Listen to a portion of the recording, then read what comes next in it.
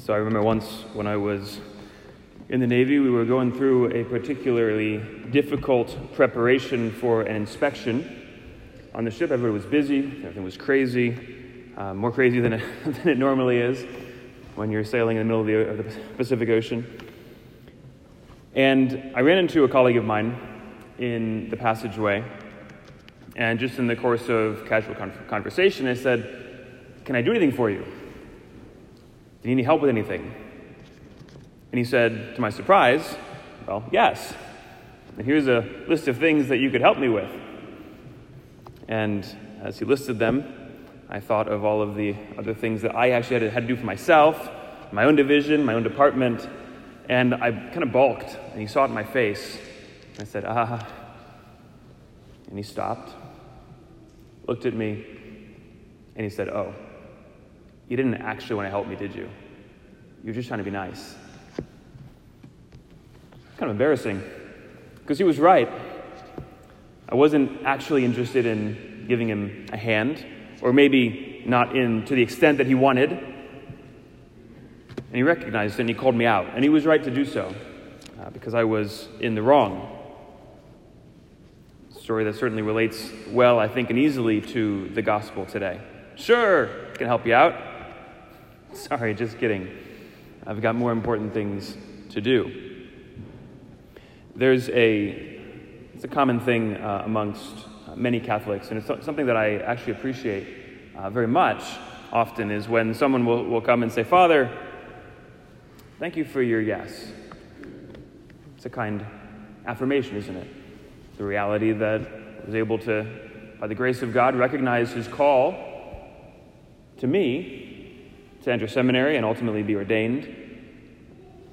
And one that amen, like we all need encouragement in our vocation at various times. But it's one also that we can say causes me a little bit of fear as well. Partially because of stories like the one that I just told. I know that I can say yes in the moment, but I'm also very aware of moments in my life where I said it and didn't really mean it. And it's true certainly in my own vocation as a priest. I know that while every day I have to get up and say yes again to give myself totally and fully and completely to the vocation to which God has called me, I also know that there are moments when maybe I feel less willing or am less energetic, if you will, less interested. Why? Because, well, humanity is real. The other challenge that I have with that affirmation, "Thank you for your yes," is that it can lead to a tendency, at least in our own minds, to, I won't say deny, but to forget the yes that each of you has made every day as well. Because let's be honest, the vocation to marriage is at least as hard, if not more difficult, certainly at times, than the vocation to the priesthood. And parents, families like you understand more readily than I do, at least in my own lived experience, the difficulties that are part of your vocation. And so if the continual yes is something that is absolutely 100% demanded of a priest, and it is, certainly it's one, again, that you as families, as spouses and parents, and even you young people, recognize as a difficulty, a challenge, something that you have to look at and mean every single day of your lives. Because the vocation to give of ourselves, certainly in response to God's gift to us, and also to give of ourselves to our neighbor, first and foremost in our families, that's one that doesn't ever go away. The analogy that our Lord used last week, if you recall, was of the landowner going out to hire laborers for his vineyard. And maybe you noticed, but they all said yes right off the bat. And they all went and presumably they worked hard for the whole day, at least for the part of the day that our Lord called them into the vineyard. Versus in contrast to today's parable, the impetus isn't so much, I'm going to pay you for your work.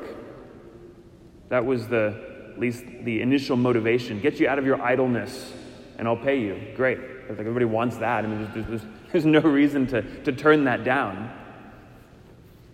Versus today, when it's the Father who is asking his sons to go and work in his vineyard. Like, what's the motivation? He takes it to a deeper level. Is my motivation just to get something out of this? Or is my motivation actually a response of love to my Father, who is God, to God who is my Father? And so the question that we get to ask ourselves this morning is very simple. Does my yes really mean yes?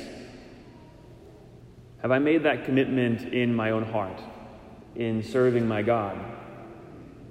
Not as something that I have to do, or not as something that I'm just going to get paid for down the road, although it is something that I ought to do, and it is something that I will be more than fairly recompensed for at the end.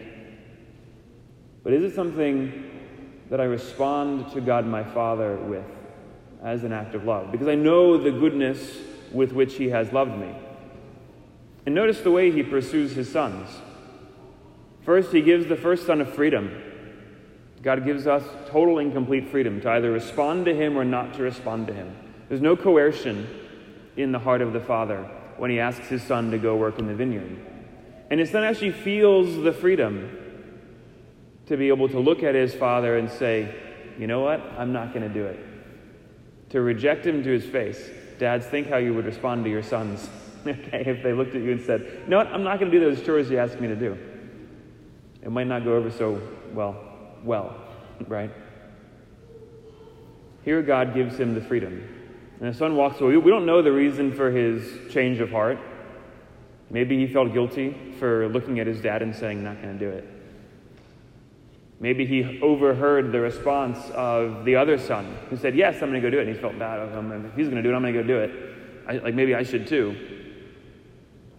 But whatever the motivation or the reason was, we know that it was because his father gave him the freedom to reject him. He allowed him to be his own person.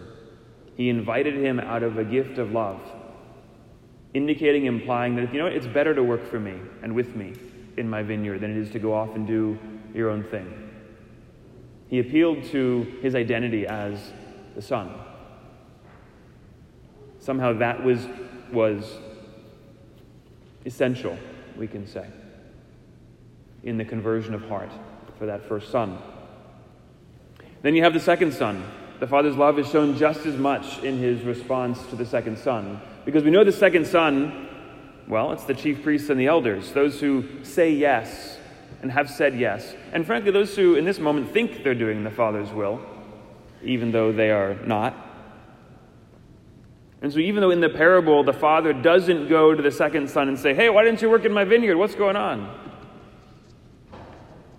Our Lord, who is represented in the parable by the Father, does come to the chief priests and the elders, and he continues to pursue them.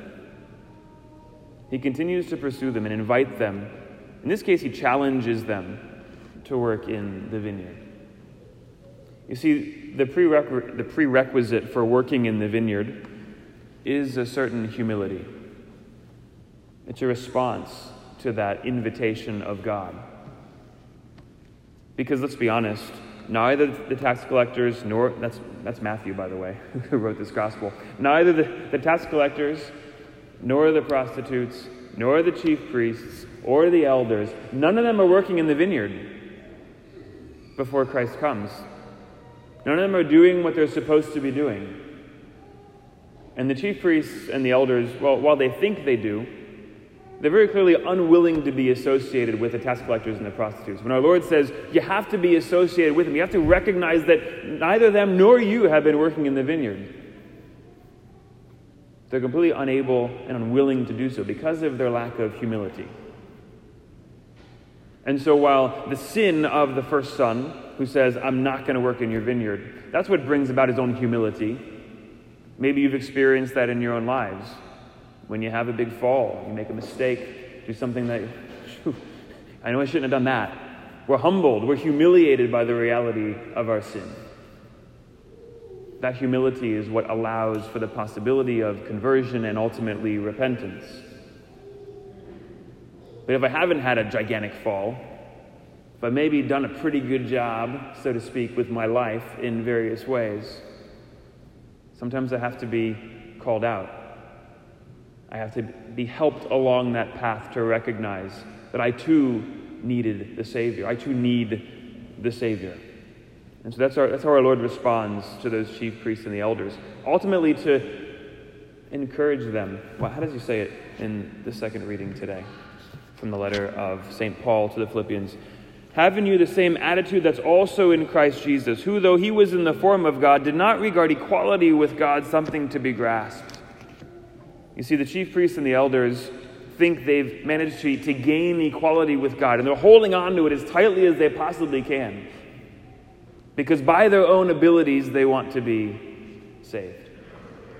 And the Lord says you can't be saved that way. And so that's why he allows them, or he challenges them to be humbled. He challenges them to be humiliated, allow themselves to be humiliated, and accept the forgiveness and the redemption and the salvation that Christ himself offers. Christ is the one who emptied himself, being willing to be known as an equal of those tax collectors and prostitutes. That's why he goes to the cross, tossed outside the city, totally rejected, counted as a sinner, even though he wasn't. See, that's the place where we find our salvation. And so John comes to them in the way of righteousness, calling them out in the same way that Christ does in this moment. The way of righteousness is what we're all called to, and it's a beautiful reality. It's one that doesn't overemphasize the sort of rigid following of all the rules perfectly for the sake of my own salvation, but neither does it reject all of the rules. Those are the two sons. The one rejects them and the other thinks he has to do it perfectly and then doesn't. Rather, it lives in a certain harmony with the will of God. One that responds to the love of the Father as he has shown it to me in my life. And so if today we're willing to come before God our Father in gratitude, recognizing what he has offered to me, what he has done for me, and hear again the call to work in his vineyard, we want to respond in the same way that Christ responded, with a yes that means yes. In him, St. Paul says, there's only yes, not yes and no, there's only yes in Christ. And if that yes is what permeates my entire life, if that yes is what gives meaning to my entire life, I'll respond to all of those temptations, all the sinful desires, in exactly the way that Christ would. I respond by clinging first to the cross, and by holding on to that cross, I'm drawn into the vineyard where I work with and for my Heavenly Father, who loves us and draws us to himself.